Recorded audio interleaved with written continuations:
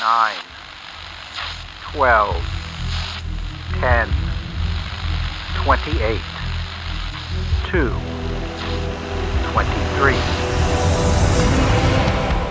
This is Deep State Radio, coming to you direct from our super secret studio in the third sub-basement of the Ministry of Snark in Washington, D.C., and from other undisclosed locations across America and around the world. Hello and welcome to another edition of Deep State Radio. I am your host, David Rothkopf, coming to you from New York City, and we are joined today by a terrific group with a lot to discuss, including Natasha Bertrand of Politico, who is also an analyst for NBC and MSNBC. Hi, Natasha. Hi, thanks for having me. Thanks for being here. Also, Michael Weiss, editor-at-large for the Daily Beast. Hi, Michael. Hi, David. Thanks for having me on. And Susan Hennessy of Lawfare, co-author of Unmaking the Presidency, Donald Trump's War on the World's Most Powerful Office. Hi, Susan. Hi. And Josh Campbell, former FBI agent, CNN analyst, and author of Crossfire Hurricane, Inside Donald Trump's War on the FBI. Hi, Josh. Hey, David. Great to be with you. So what I wanted to start with is the following. This week, we had a release of a 1,000-page document from the Senate Select Committee on Intelligence, which detailed the Trump-Russia case, provided some new insights, and although, left some gaps, not quite definitive, in my view, once again reminded us that the only hoax associated with the Russia hoax is the idea that it's a hoax. It's not a hoax. I'd just like to start by going around to everybody and getting your take on what do you think was added by this and what do you think was significant. I first learned about it from a long Twitter thread, a really good one, by Natasha. So let me start with you, Natasha. Thanks. Yeah, so I think that there were a lot of new things in this report. Probably the biggest takeaway, though, is just how far the Senate Intel Committee was willing to go in saying that Paul Manafort, the campaign chairman, posed a really grave counterintelligence threat to the campaign, stemming primarily from his close relationship with what the committee described as a Russian intelligence officer, who is Konstantin Kilimnik.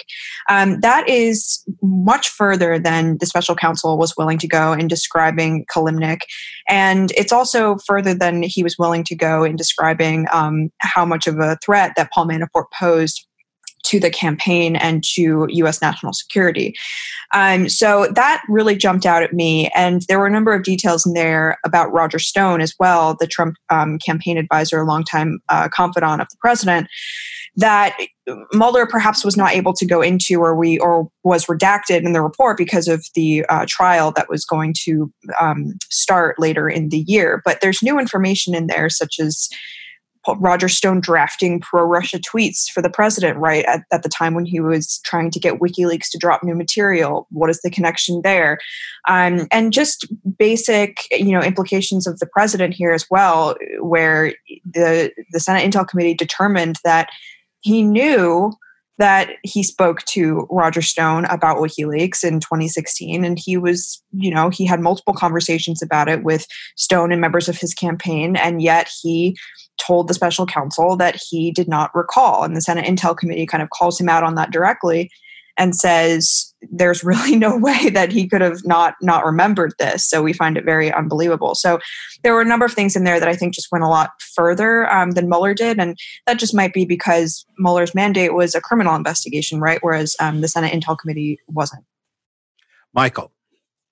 Yeah, no, I agree. And naming Kilimnik as an active Russian intelligence officer, and there's enough, let us say, circumstantial evidence to suggest that the service he works for is the GRU, Russian military intelligence, as opposed to the SVR, the FSB. His education, the fact that he attended the Military Language Institute in 1987, which was a feeder into the Russian military intelligence service. And also the report names him as possibly being connected with the GRU's hack and leak operation in the DNC.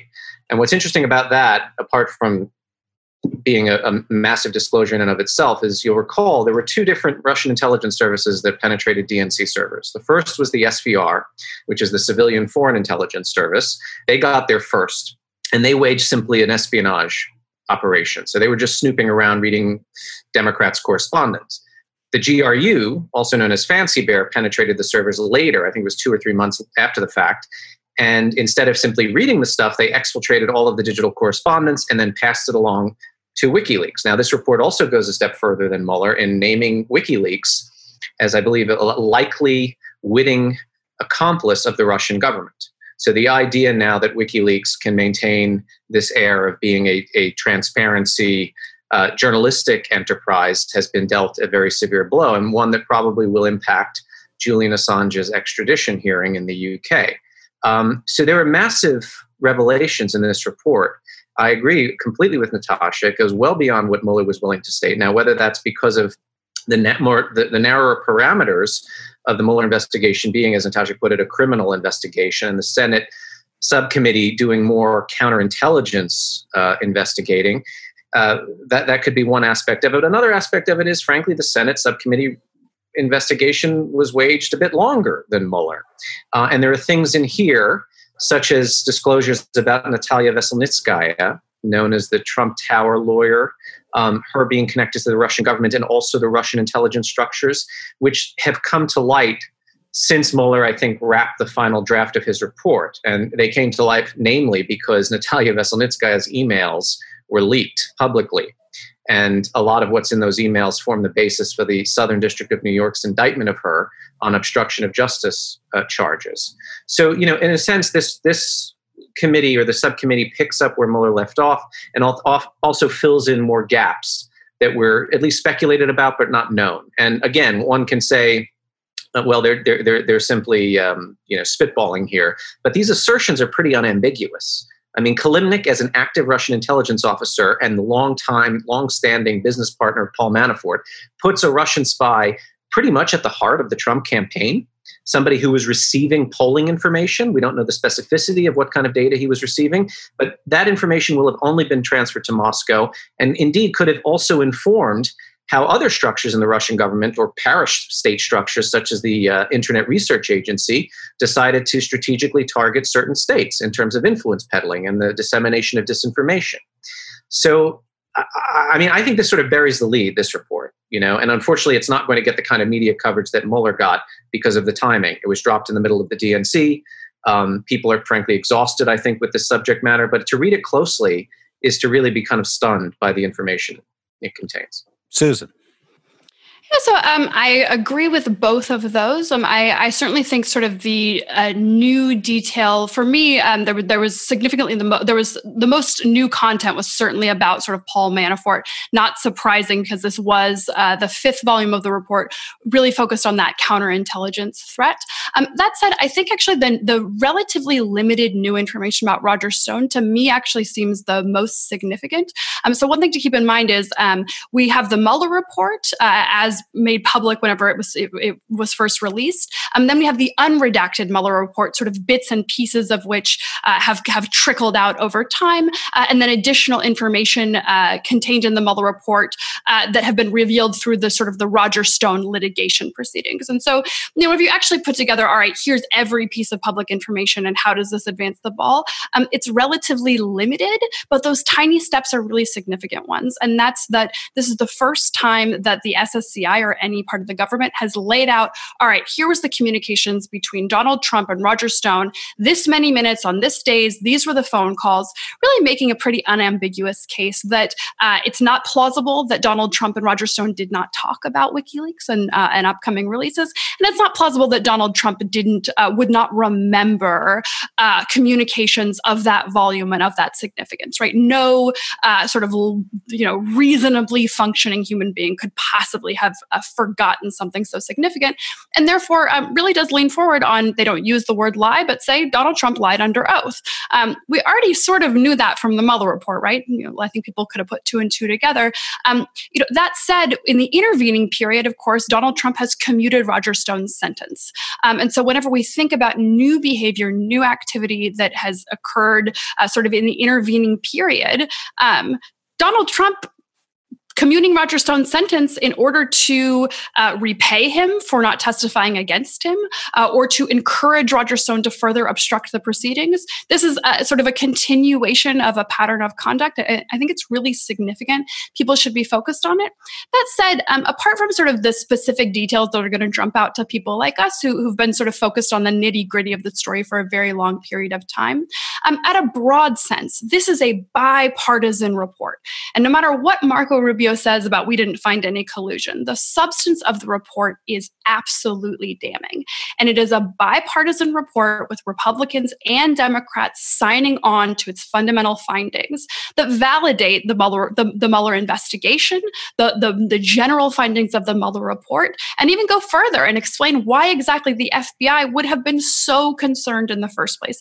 Really would have been in dereliction of duty to not investigate this really, really clear threat and really concerning behavior.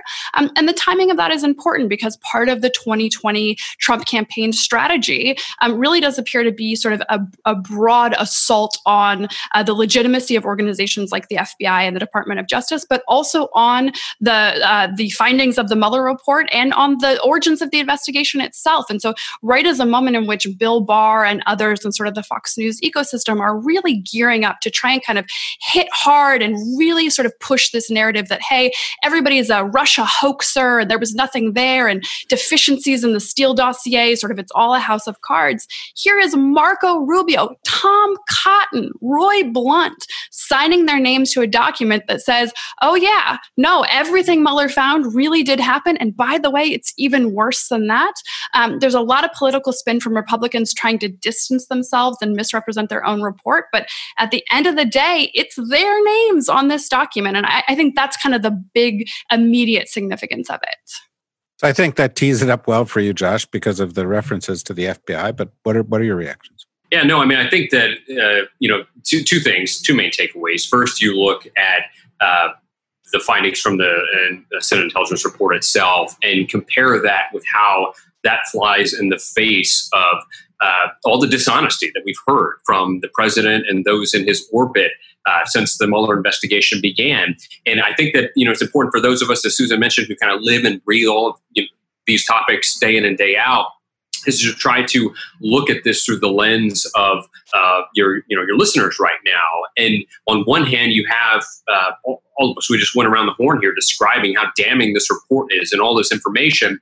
But yet, when you talk to the president, you hear from him and those in his orbit, they will look you straight in the eye and say that he did nothing wrong. And that's obviously it's really illuminated this campaign of attack against organizations like the FBI, against Robert Mueller. And I think that's the second piece as well, is really trying to dissect why has the president and those that are around him, why have they been engaged in so much of an effort to try to destroy the credibility of the FBI and the Department of Justice? And we continue to see time and time again, both from the Mueller report, obviously the slew of court records that came out of the Mueller investigation, and all the people in Trump world who have found themselves in legal jeopardy. But now this bipartisan report basically saying the exact same thing, that although the president says there was no collusion, you can go time and again and look at all the troubling instances here, from the meeting at Trump Tower with Jared Kushner and Don Jr., meeting with Russians.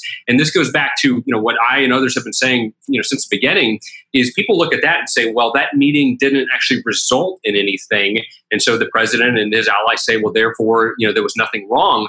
That couldn't be farther from the truth. Just because you are bad at colluding, you're terrible at colluding, doesn't mean that you're righteous and what you're doing is above board. I mean, what we saw there was a campaign for the presidency willing to accept dirt from a foreign adversary. And I think we have to keep pointing that out time and time again.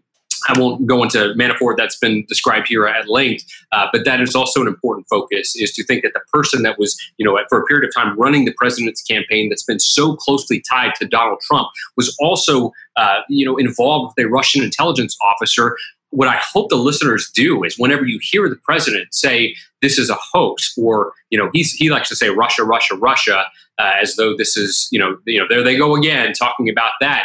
Yeah, I hope the listeners actually stop and realize what the president is saying, what those who have investigated this are saying. That is that there was this pattern of activity. And the last thing I'll say is that it's, this doesn't give a pass to the FBI. In fact, the report actually, delves into some of the problems. But you look at even Carter Page, who, there was this findings that we've all covered as of late, where the FBI was engaged in wrongdoing as it related to electronic surveillance of Carter Page. But the report itself actually says that the FBI's reason for investigating him in the first place was righteous, that he was sketchy as hell. These people that he was associated with, the Russians, regardless of whether he was a source for CIA or any other intelligence entity, that was worth looking at.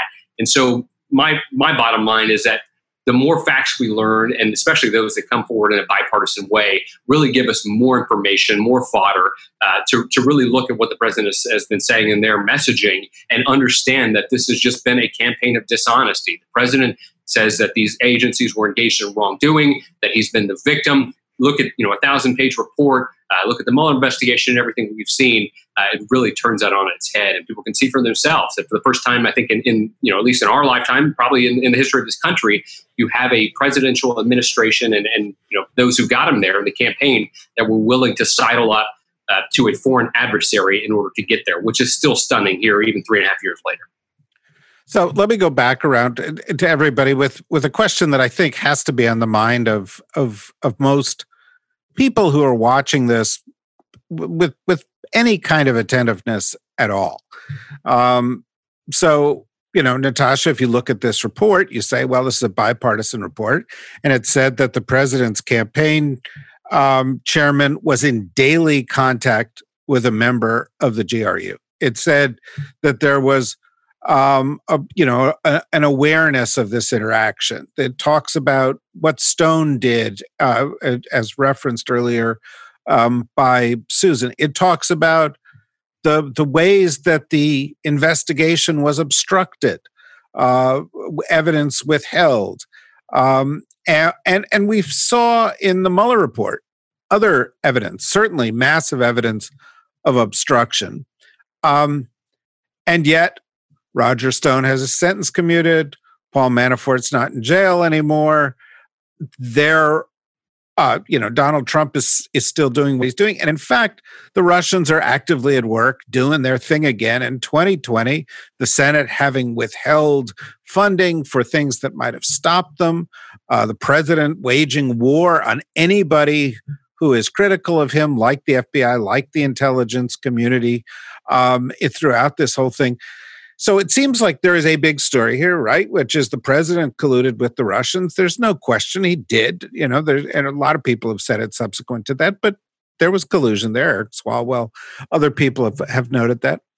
But in some ways, the bigger story is, since then, the entire United States system of justice broke down. Nothing happened. It was completely okay. And you've been covering, all of you guys have been covering this. Where do you lay the blame for that?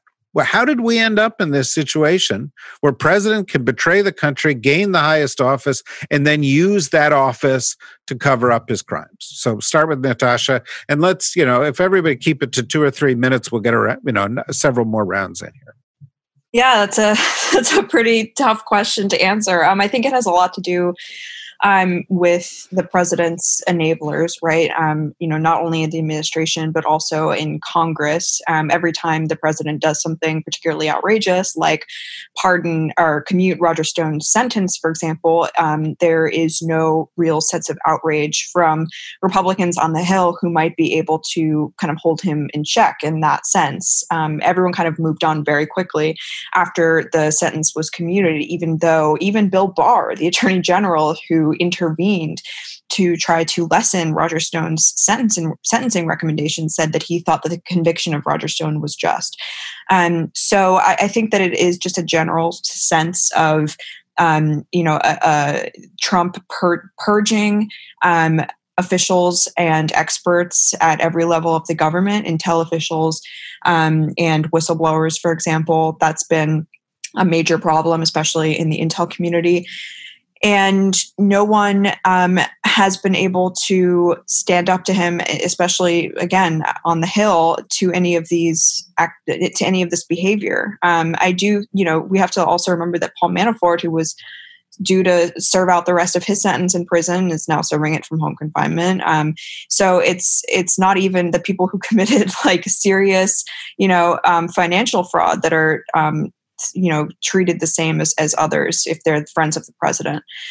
So I don't really know how to summarize how we got to this place. I think it was just kind of a slow erosion and a slow desensitization over time of the president's politicization of the Justice Department and increasingly of the intel community. Michael, what do you think? How did it happen?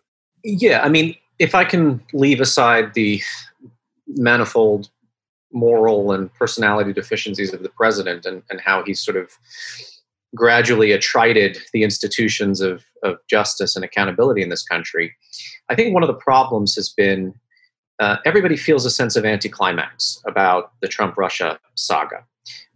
Everyone, sort of myself included, poured over every last morsel of the Steele dossier, hoping that, a pea-stained mattress from the Ritz-Carlton would be smuggled into the studios of MSNBC or CNN. And when that didn't happen, people felt, well, it was sort of like Geraldo opening, Al Capone's safe. Like it was empty, right? But it wasn't empty. This is the thing. And even all of these people who have been indicted and convicted and imprisoned for crimes that are somewhat less than, say, being an agent of influence or being a sort of compensated spy on behalf of a hostile foreign government. I mean, one of the things I've learned, and I'm writing a book on the history of Russian military intelligence. And again, the GRU really does seem to have owned, in terms of which Russian service was responsible for interfering in the 2016 election and sort of seconding and subverting our democracy. It really has owned that portfolio. But one of the things you learn is, and we have a former FBI agent here, so he can either confirm or disconfirm this. Oftentimes, the intelligence that the U.S.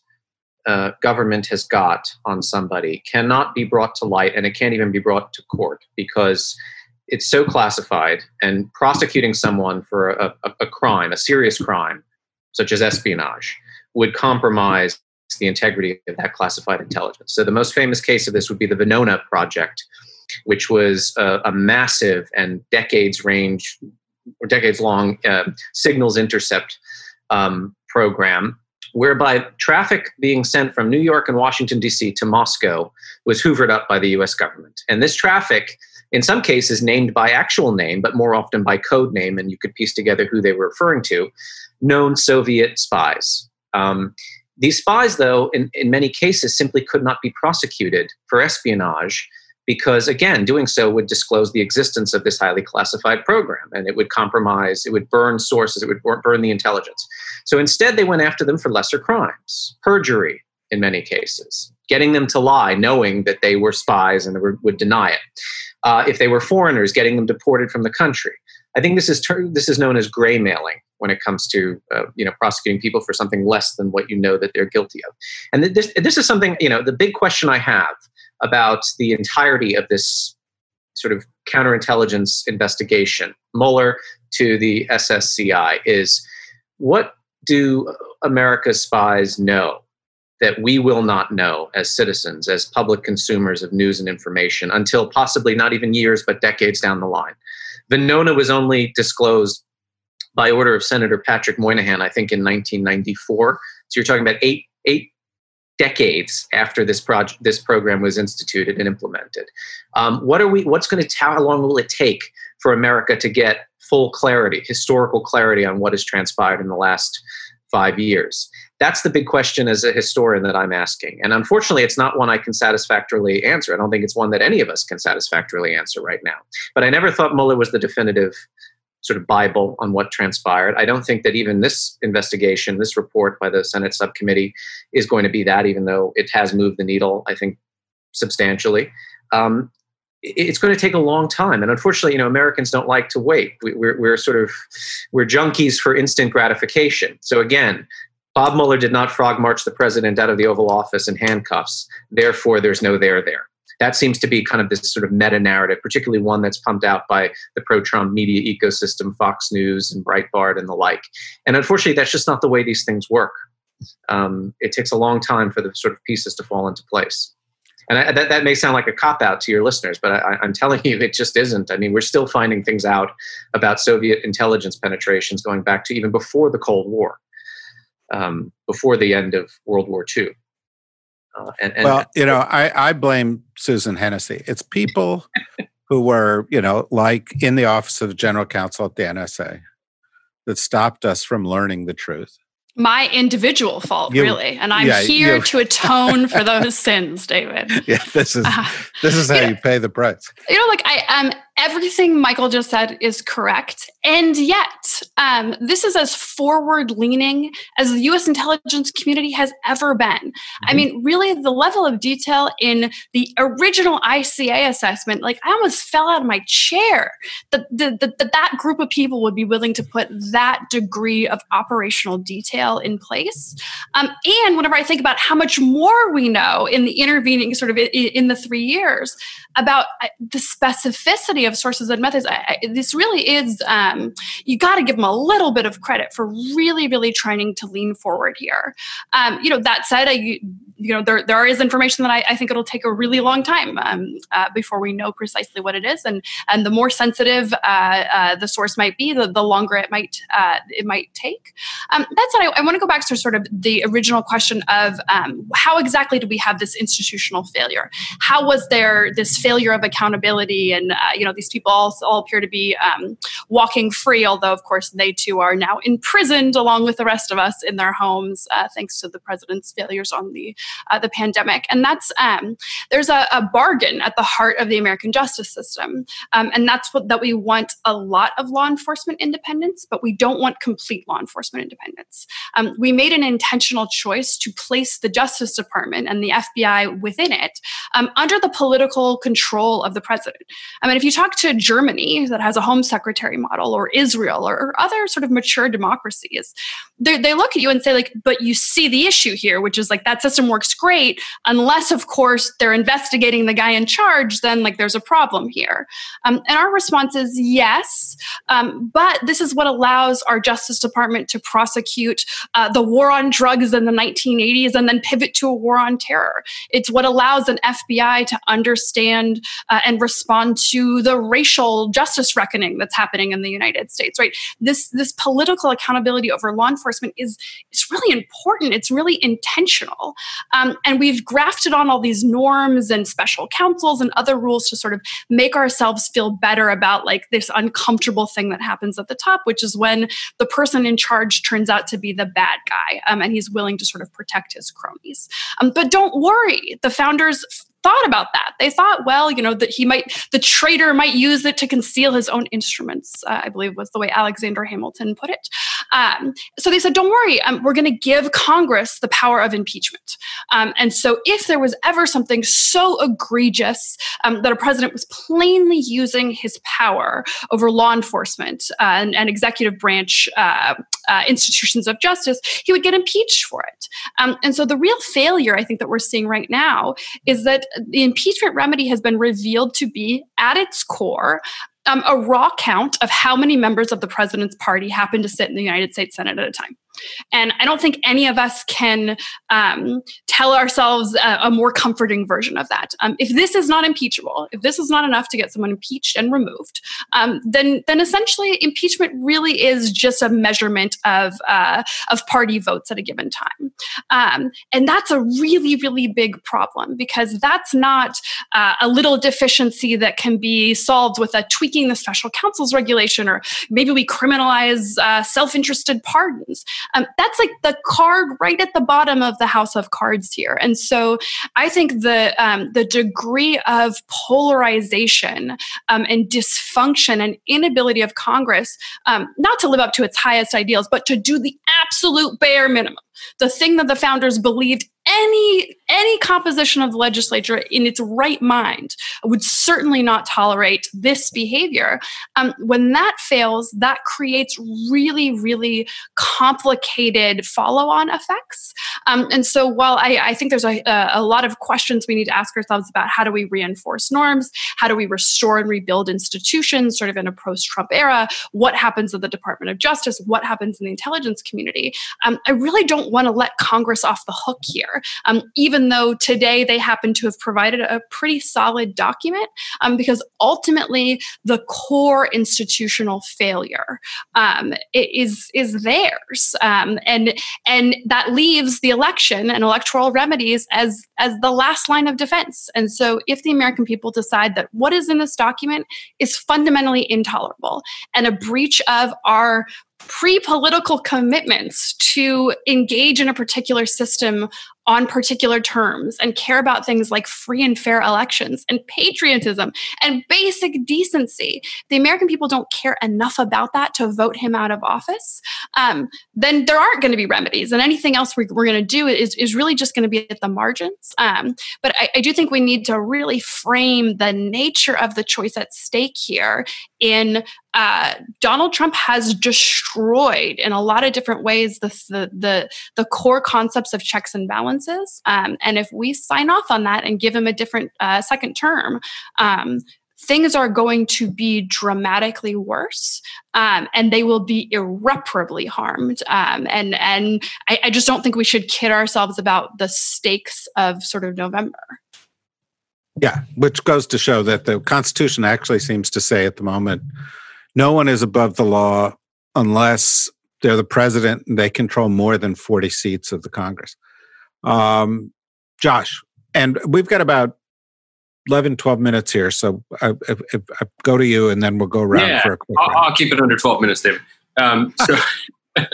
No, I think this, the Trump presidency has obviously stress tested this fragile system that we've all described. But it is also really shined a big spotlight on, we constantly talk about these norms, and it can be a little eye-rolling at some point to talk about the system and the norms that, that it allow it to function on any given day.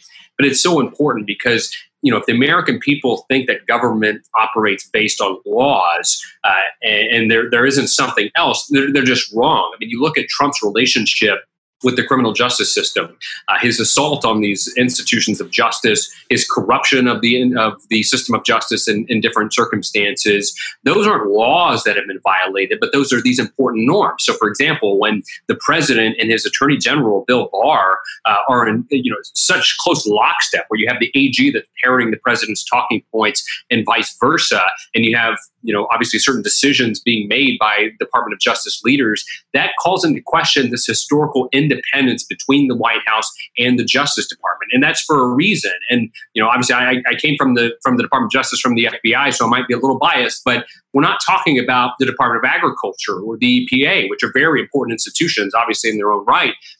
But when we talk about the Justice Department, we're talking about the one entity in the federal government that has the ability to deny someone their liberty, to destroy lives. And that is an important responsibility that ethical people inside these agencies take very seriously, that that what you do can impact lives. And so you try to do so in an ethical way. And the reason why there's been this historical independence is because you don't want political entities, affecting the day-to-day operation of the system of justice. But that norm has been bulldozed by the Trump administration in many different ways. And we keep talking about these norms.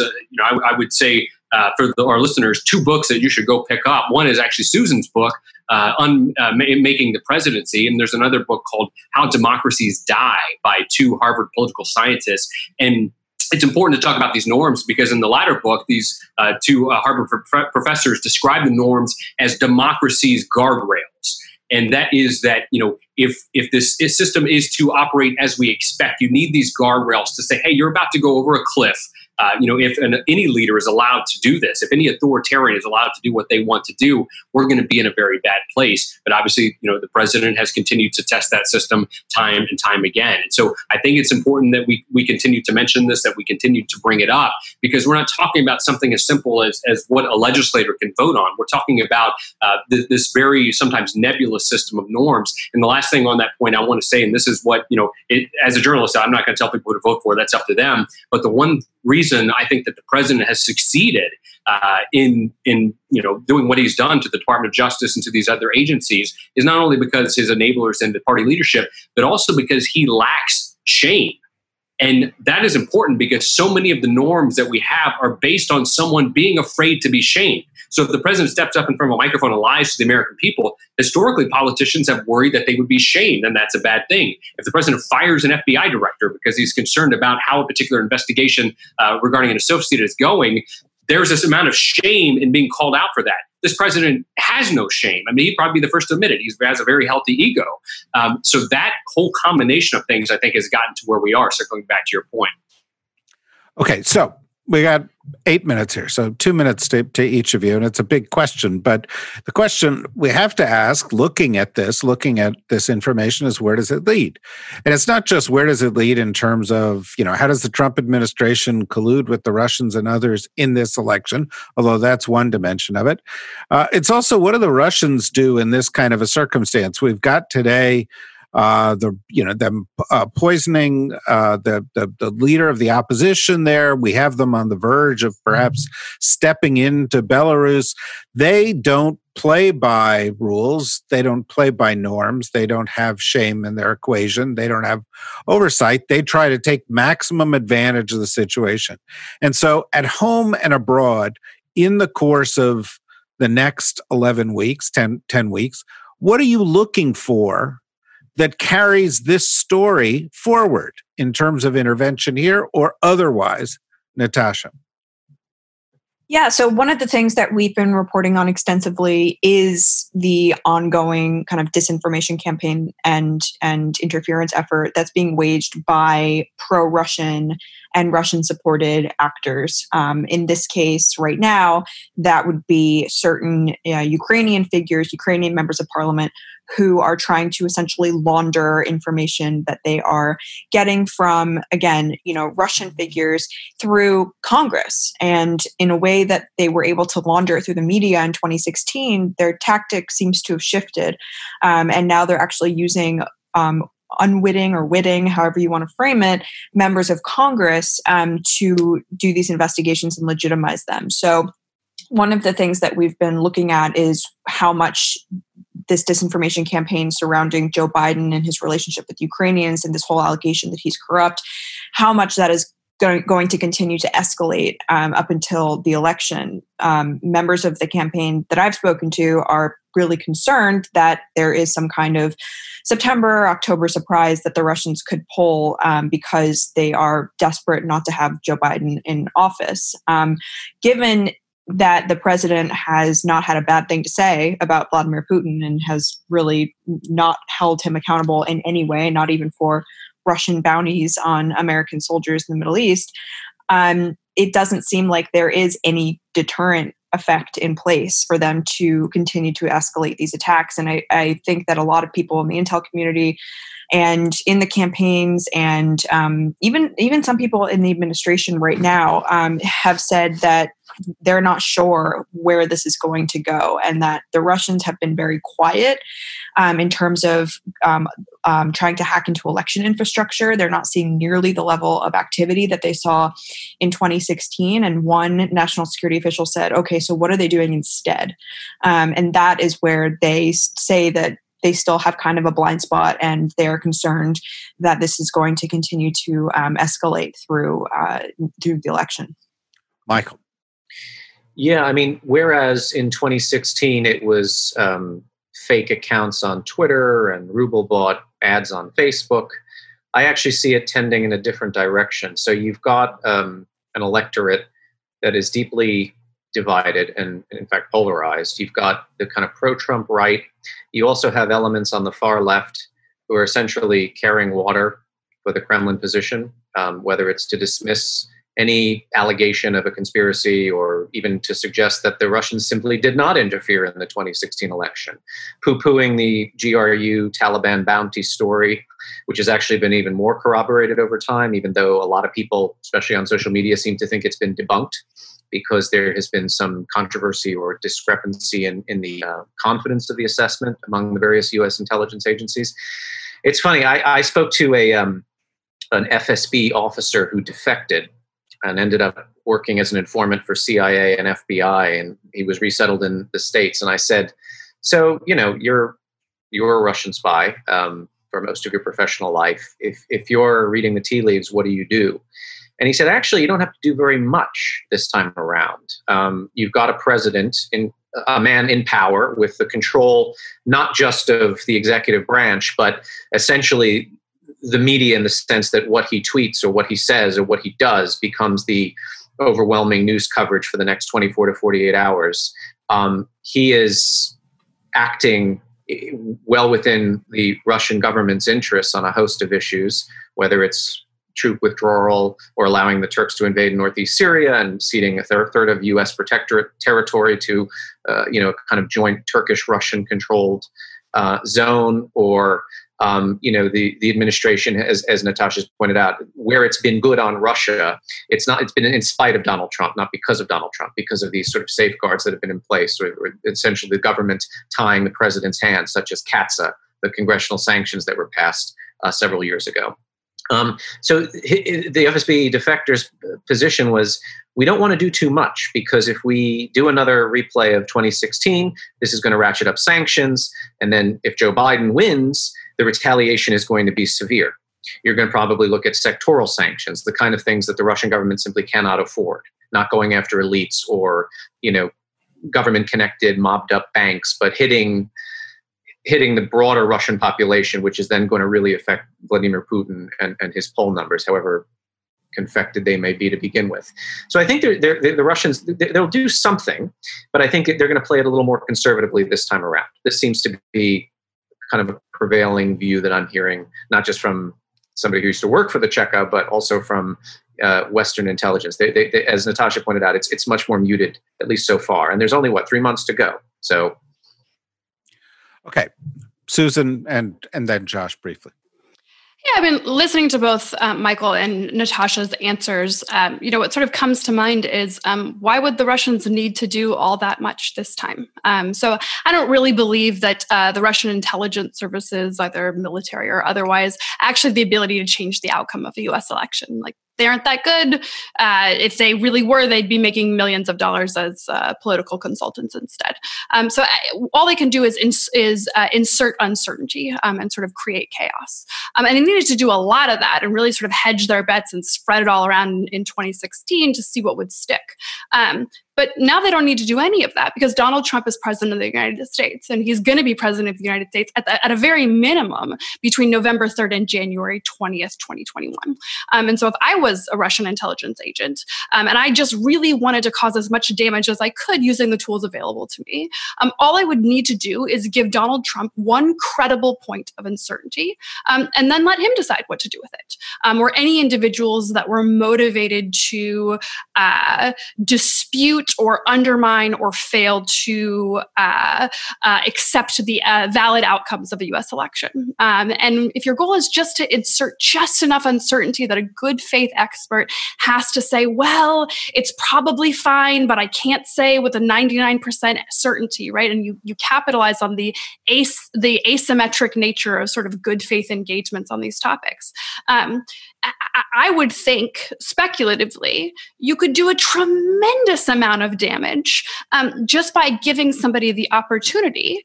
And then if they don't use it, then you're in a much better position in a Biden administration, right? You're at much less risk of sanctions.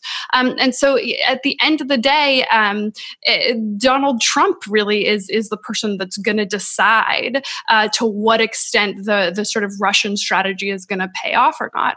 And again, that's speculative. Maybe it's too conspiratorial, and I should extend more benefit of the doubt to Donald Trump to be a responsible actor. I'm sure there's many sort of Trump supporters who would think that was a tremendously unfair statement. But I think we have to sort of put ourselves in the minds of what an adversary with the tools and motivations that I think we have a pretty good sense of where Russia is at and what they would do in this moment. And I do think we need to really think through even what 18 months ago would have felt like completely fantastical scenarios. Because that's the only way we're going to be able to sort of shore up our institutions and be prepared to get through. What I think everybody has to acknowledge is going to be a tremendously perilous moment in American history. No doubt. Josh?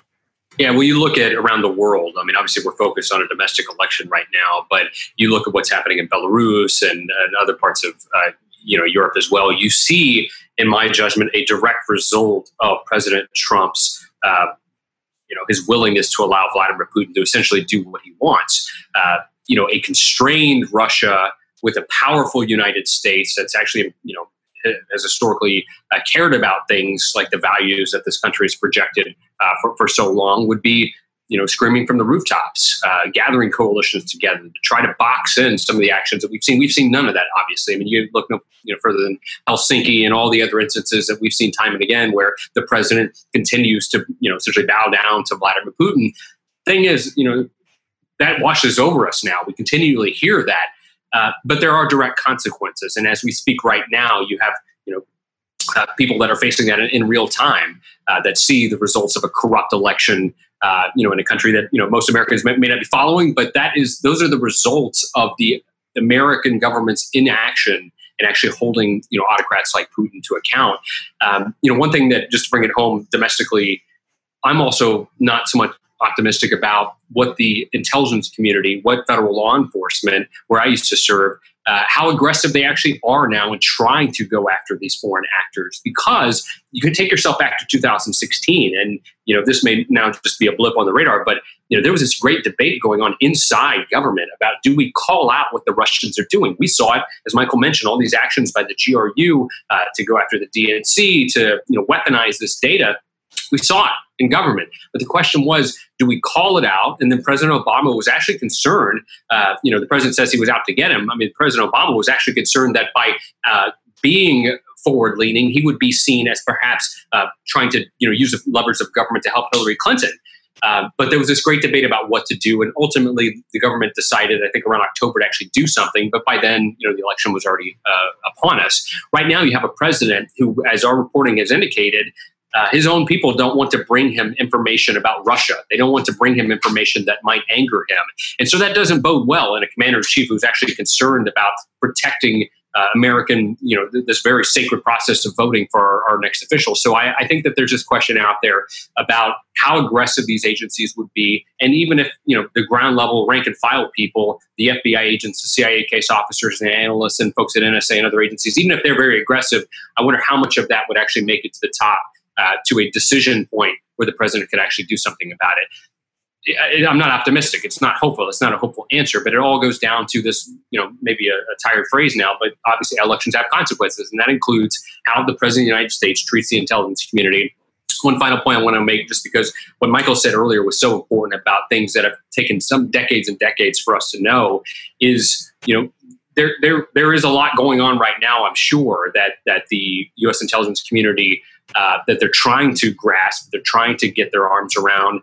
That's not going to come out before an election. That's not going to impact us, and it may be decades and decades. But the one thing that I think is so important, and this is what made me, Michael's great comments made me think about this, is that think about the president's attack on these institutions, the so-called deep state, all of these agencies. Yet so much of what they do is done in secret, even things that they know that are potentially negative to him. Obviously in 2016, the FBI had his members of his campaign under investigation. They didn't release that because they did what they should have done. They did their investigation secretly. And so when you see how the president has been allowed to act the way he has without people in government coming out and saying, well, this is troubling, that just really runs in the face of this whole deep state narrative, because he's been allowed to act essentially with impunity in both going after our domestic institutions and also, placating autocrats around the world.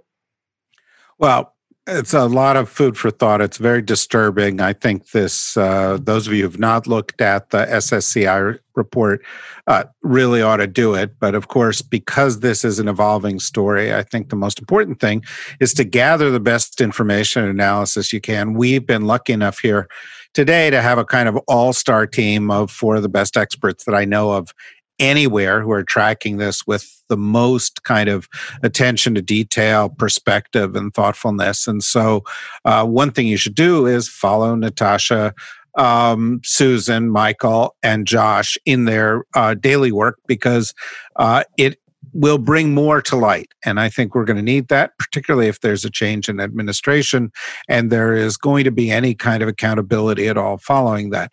I hope sometime they'll come back here. But in the meantime, I want to thank them for joining us. I want to thank all of you for joining us.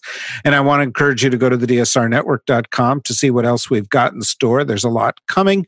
And if you have a moment, don't hesitate to click on the little membership thing and become a member and help support this kind of thing. This is a great discussion. And I hope if you're interested in more discussions like it, you'll come back and do that.